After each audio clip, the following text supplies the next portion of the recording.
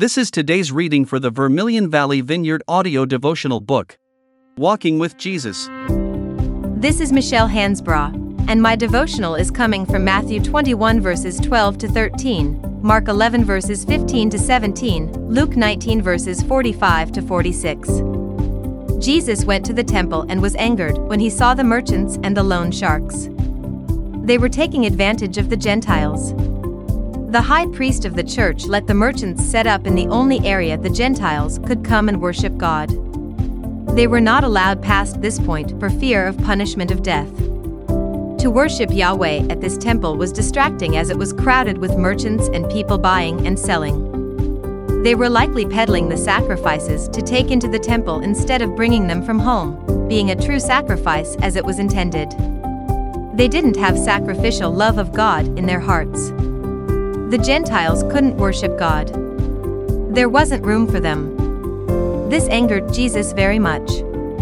So much so that he started flipping tables and throwing the merchants out. They were mistreating the people who were there to worship. Jesus hated mistreatment, hypocrisy, and religion. Once he did that, the people were able to come get fed and healed.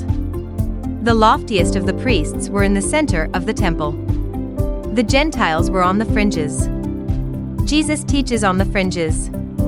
Most of the time, you see Jesus teaching in a field, a boat, a house. In the trenches. This is where people could go to hear him, without the high priests or any judgment. I'm sure they wouldn't have been caught dead, being among the people Jesus hung out with. He wanted the unsaved. God isn't lofty. He isn't religion. He is love and sacrifice. He is healing and grace and forgiveness.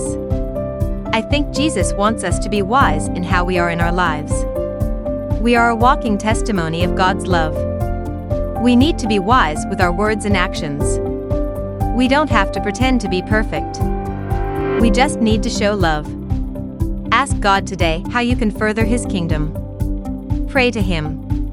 Let Jesus flip your table if needed and get rid of the chaos. Listen to His quiet words.